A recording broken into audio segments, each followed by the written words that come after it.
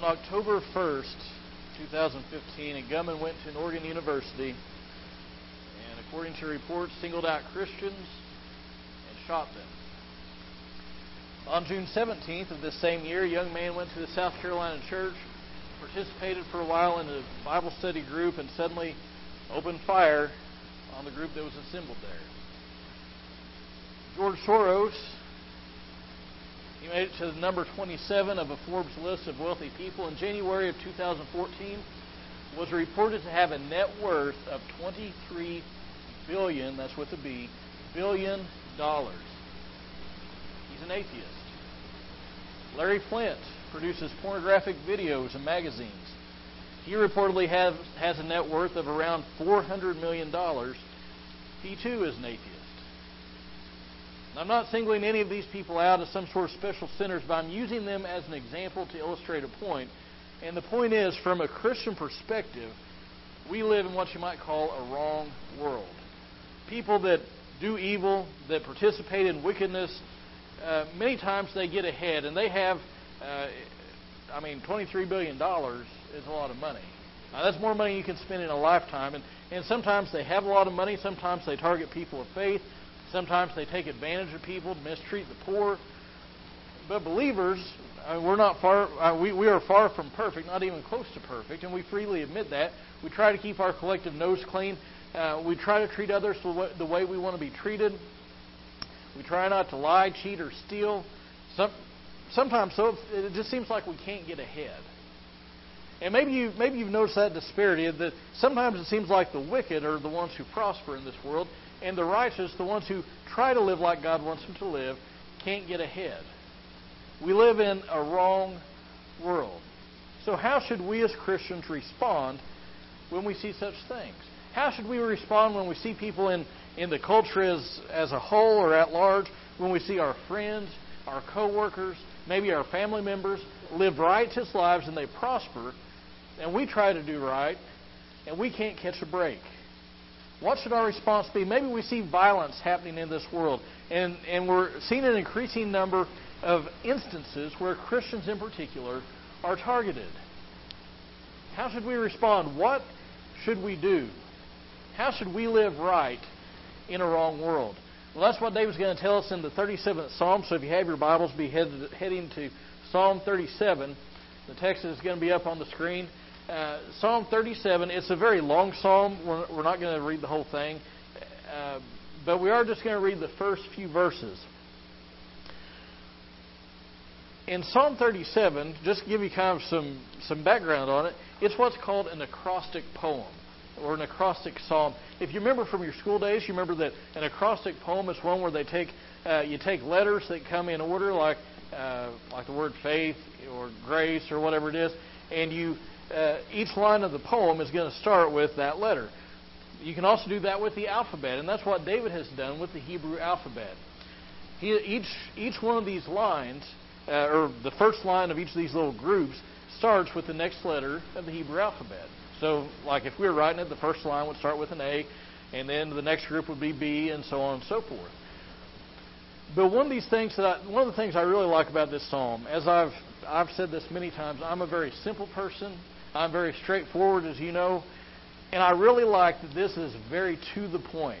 It gives us simple, direct commands or directions for how to live right in a wrong world. Now, a lot of this stuff is not really what you might consider all that deep, but once you start working your way through it, it's pretty profound. Now, we're going to work our way through the first 9 verses. The psalmist is going to give us 6 things in these few verses. We're going to cover 3 today and 3 next week. So if you found Psalm 37, please stand with me in honor of God's Word. And we're going to pick up reading in verse 1.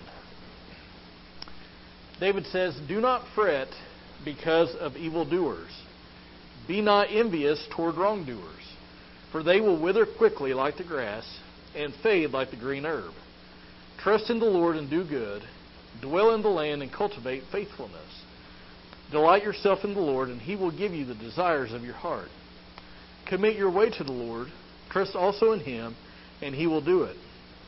He will bring forth your righteousness as the light, and your judgment as the noonday. Rest in the Lord and wait patiently for Him. Do not fret because of him who prospers in his way, because of the man who carries out wicked schemes. Cease from anger and forsake wrath. Do not fret, it leads only to evil doing. For evildoers will be cut off, but those who wait for the Lord, they will inherit the land. Thank you. You may be seated. Now, as I said, the psalmist, David, he gives us six things, but we're going to look at the first three things that he gives us in these verses. The first is right in verse 1. He says, do not fret or envy. Do not fret or envy. Now, usually we have one of two responses when we see evil going on in this world. The first is to fret. Now, what does it mean to fret? Well, it means to get all worked up.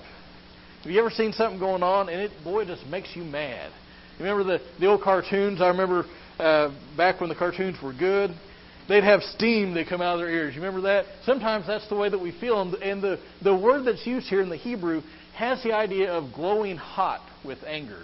You think about a piece of metal that's been put in the fire, and after a while it starts to glow. It's hot. And that's a picture. Sometimes we see things that are going on, and it just makes us mad.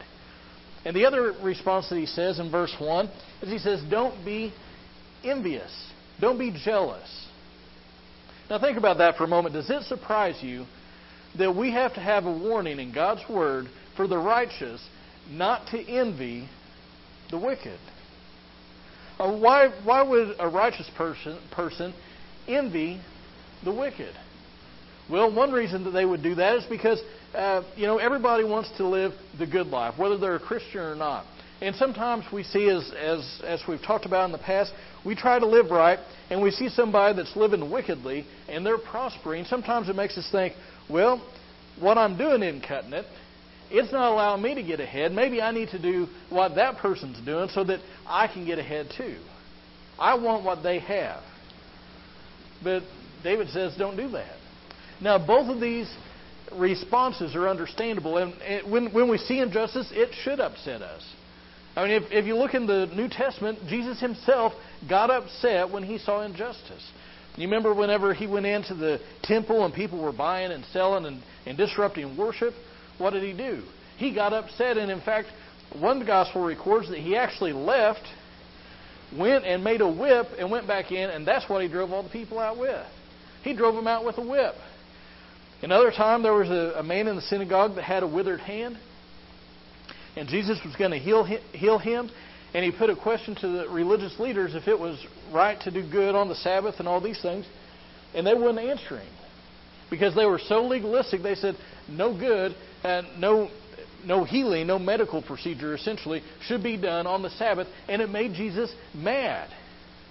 And when we see injustice, it should cause us to have a righteous anger. But what this has in mind here when he says don't fret, he's talking about this unrighteous anger. It talks about being wrathful or almost like a rage. It's the kind of anger that leads to sin. It's the kind of anger that leads to revenge. So he says, don't be like that. Don't be jealous of those people who are doing wrong. And the problem is, look at verse 2. For here's the reason, they will wither quickly like the grass and fade like the green herb. What he's saying is this good life that the wicked are living in the here and now is only temporary. They're like grass and herbs which wither quickly. Now really this should really resonate with us here in the Midwest because there's a lot of hay put up around this part of the country. And if you've ever put up hay or if you've just kept your eyes open anytime around here, around hay season, you know that the grass can be green as a leprechaun's hat. And those mowers will come through, and they'll cut that hay down, cut that grass down, and it's not too long before it's brown, it's dried up, especially when the heat comes on and the wind's blowing. It dries out, and all that life and vitality that it had, it just disappears. And what he's saying is that the wicked, they're green right now. They're living it up. But one of these days, death is going to come. And death is going to come for all of us. Nobody can escape it. But when it comes, the evildoer will wither like the grass. Because this life, all this good that they have, this is all that they've got. Somebody has well noted that this is as close to heaven as the unsaved person is going to get. But on the other hand, this is as close to hell as believers are going to get. And so sometimes we look and we say, oh man, this is terrible. But realize that's as close to hell as you're getting. And that's pretty wonderful. So when you see the evil person, when you see the evil going on, David says, don't get worked up about it. Don't fret about it. Don't get angry and rageful and wrathful. And don't be jealous of him, because we have to remember this life is not the end. Yeah, we may not have much in this life, but in the next life, what's that old song we sing every once in a while? I've got a mansion where? Just over the hilltop. The wicked, they don't have that. They don't have that hope. So the first thing he says is don't fret or be envious. Look at verse 3. We get the second thing. Put your faith into action. Put your faith into action. He says it this way. Trust in the Lord and do good. Ain't that easy to say here on Sunday, sitting in church? Just trust the Lord. Just trust in the Lord. It'll be okay. Just trust God. Have a little faith. And it's easy to say, and it's simple to understand, but it's pretty tough whenever the rubber hits the road. It's tough to actually put our faith in God. That means that we put our confidence in Him. We put our confidence in His power. We put our confidence in His providence, that He is working all things out. He's in the midst of all these things. And many times we see all that's going on in the world, and we get to the point of despair. We can be like Paul, and we can be distressed without being in despair. We can be concerned about things without getting to that point of hopelessness. Why? Because we know who's in control. You know, we have this big old book. And you read the end of the book, what happens? We win. Or at least God wins and we're on His team, so that means we're winners too. So trust in the Lord. You got something that you're facing? Put your faith in Him. But the next thing he says is do good. Look at what it says. If you can read black words on the white page, you can see trust in the Lord and do good. He's saying that if you have a true living faith, it's going to lead you to action. It's going to lead you to action. Isn't that what James said in the New Testament? He said faith without works is what? Dead. One of the old reformers said we're saved by faith alone, but by a faith that's not alone. If we have a true living faith, it's going to cause us to act. It's going to cause us to do good. Now, have you ever heard this idea that we as Christians are supposed to keep our faith in the church house? You ever heard that? Oh, well, you can just worship however you want, but you just keep it. You just keep it to yourselves. You just keep it there at church. That's where it belongs. You don't bring it out into the public marketplace. Ephesians chapter 2 and verse 10 explodes that idea. He says, for we are His workmanship, created in Christ Jesus for good works, which God prepared beforehand that we should walk in them. We should be doing good works as we walk, as we go through life. Not just when we come to church. We should do good works then, but not restricted to that. See, what he's saying is God didn't save you to sit. He saved you to serve. A lot of people, as I think it's Michael Youssef in one of his books, he said maybe somebody else said, we got a lot of people sitting on the premises instead of standing on the promises. It was Michael Youssef who said, we need to get off our blessed assurance, that's what he said, and get to work. And he goes on to speak, if you look at verse 3, he says, trust in the Lord and do good, dwell in the land, and cultivate faithfulness. Now, verse 3 might read a little bit differently in your Bible, because verse 3 is kind of, the way that the sentence is structured is kind of a tough one to translate into English. But here's the big picture. He says, dwell in the land. What's he talking about? He's talking about Canaan, the promised land. And the land of Canaan became a picture, a symbol of God's overwhelming, overflowing abundance and His provision. I think it was a VeggieTales movie I saw one time. They said, it's a land flowing with milk and honey. How's that sound? And the person said, sticky. Okay, it's not literally, milk and honey is not everywhere, but it's just overflowing with all the goodness of God. And even today we use that terminology to speak of heaven, don't we? We sing a song, Canaan land is just in sight. Okay, it's a picture of God's provision. So here's the picture. Here are people of God surrounded many times by people in a culture who don't follow God. Many of them are actively engaged in evil. And when the righteous see it, rather than get all worked up about it, rather than be envious and wish that we had what they have, and not getting mad at God because He's letting them have so much materially speaking and not letting us have it, we need to get our eyes off of people and circumstances and get them onto God. We need to have faith in Him and do good to others, even to our enemies. You say, but that doesn't answer the question, what about my needs? What about what I have going on? What does David say? Verse 3, dwell in the land and cultivate faithfulness. Dwell in the land and God will provide. Let Him shepherd you. What does He say in Psalm 23? The Lord is my shepherd, I'm going to want a lot. Is that what He says? He says, the Lord is my shepherd, I shall not want.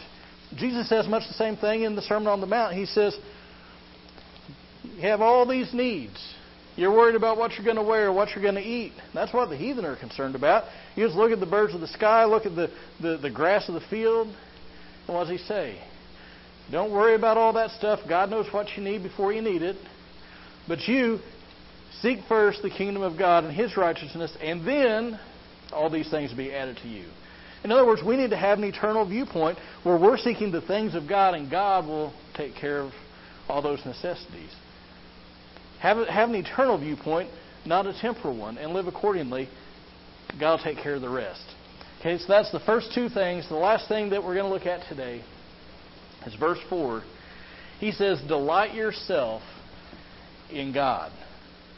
Delight yourself in God. Now, what in the world does that mean? Delight yourself in the Lord.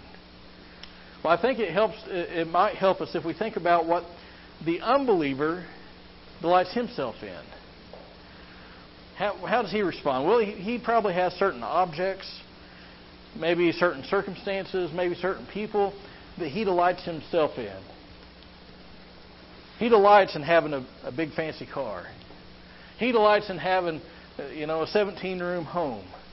He delights in whatever it is, materialism, money, whatever. He delights in that. He enjoys it.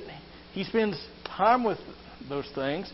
And because he loves those things, he's willing to do what's necessary to have more of it. You think about human relationships. You meet somebody new, and you spend time with them. You might go home and say, you know what, I like them. They're pretty nice people. That's a pretty nice old boy. I enjoyed that. I'm going to have to get together with them again. But there's a different level of enjoyment the more that you know somebody. So you meet somebody on the street, and you talk to them. They're a mere acquaintance. You can enjoy their presence, but you get with that best friend that you've had since grade school, and you start talking. You get together with your spouse or whoever it is that you know a whole lot better. There's a greater capacity for enjoyment the better that you know somebody. So how does this all apply to God? Well, He should be the one that we enjoy. We should enjoy spending time with Him. We should think of Him as our Savior and our friend, that He'll protect us, that He'll provide for us. And as we think about spending time with Him and how we can enjoy somebody, delight in them more the more that we know them, think about that as it relates to God. The more that you know God, the greater capacity you have to delight in Him, to enjoy being in His presence. We can delight in Him by the things that He's made. The Bible says that all good and perfect gifts come from Him. You look at nature, you see all the beauty that God has made. And when we experience those things, they should be an opportunity for us to thank and to worship the one who's made them for us. So, what does this say to us in the context? Well, look at Psalm 37. The context of the passage is this world is turned on its head. So how should we respond? Well, first he's saying, even in the midst of the bad, God still gives us a lot that we can enjoy and delight ourselves in Him for. But also, number two, he's saying that when we're in the spot that we're supposed to be spiritually, because our focus, what is it on? Our focus is on the last half of verse 4, isn't it? that He'll give us the desires of our heart. See, listen, our hope cannot be tied to this world. Our hope has to be founded on God because He's the only one that doesn't change. He's the only one that we can count on day after day. And you say, well, how does this relate to giving us the desires of our heart? I'd like to have $1 billion so I don't have to go to work anymore. I'd like to have all my debts paid off. I'd like to have this. I'd like to have that. Does that mean that God's just going to give it to us? He's writing us a blank check. He signed His name. We just fill in the pay to line. Is that what He's saying? Now we have to realize, as one commentator said, he said, our innermost desires are here meant, not our casual wishes.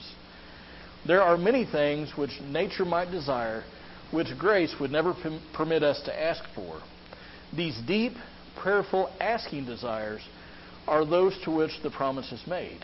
So how can He make a blanket statement? Because He does say, if you delight yourself in the Lord, He'll give you the desires of your heart. How does this all fit? Well, one way is if we delight ourselves in Him, we want to spend more time with Him. We want to know Him better. And that's a desire that God will always answer. He said, draw near to me, and I'll draw near to you. We are as close to God as we want to be. But also, when we're in the right spot spiritually, our desires match His desires more and more. And when we want what God wants, He doesn't have any problem giving it to us. Because our will is going to line up more and more with His good and perfect will. Now, do you ever think to yourself, this world's a lot worse than it ever has been before? I think in some ways it probably is, but in a lot of ways it's much the same. Because there's always been a tension between the wicked prospering instead of the righteous. So when it happens today, don't be amazed at it, don't lose heart, because God's still on the throne. He's still in the business of taking care of His people. But you'll notice that some of the things that He says are conditional. He says, I'll give you the desires of your heart. What's the condition? Delight yourself in the Lord. He says that He'll take care of us. What's the condition? That we seek Him first in His kingdom. See, a lot of times we want the shepherd of our souls to lead us to green pastures when we're out in somebody else's field. We think the grass is going to be greener over here doing something that God says don't do. And then we get over there and we say, well, God's not, well, I don't understand.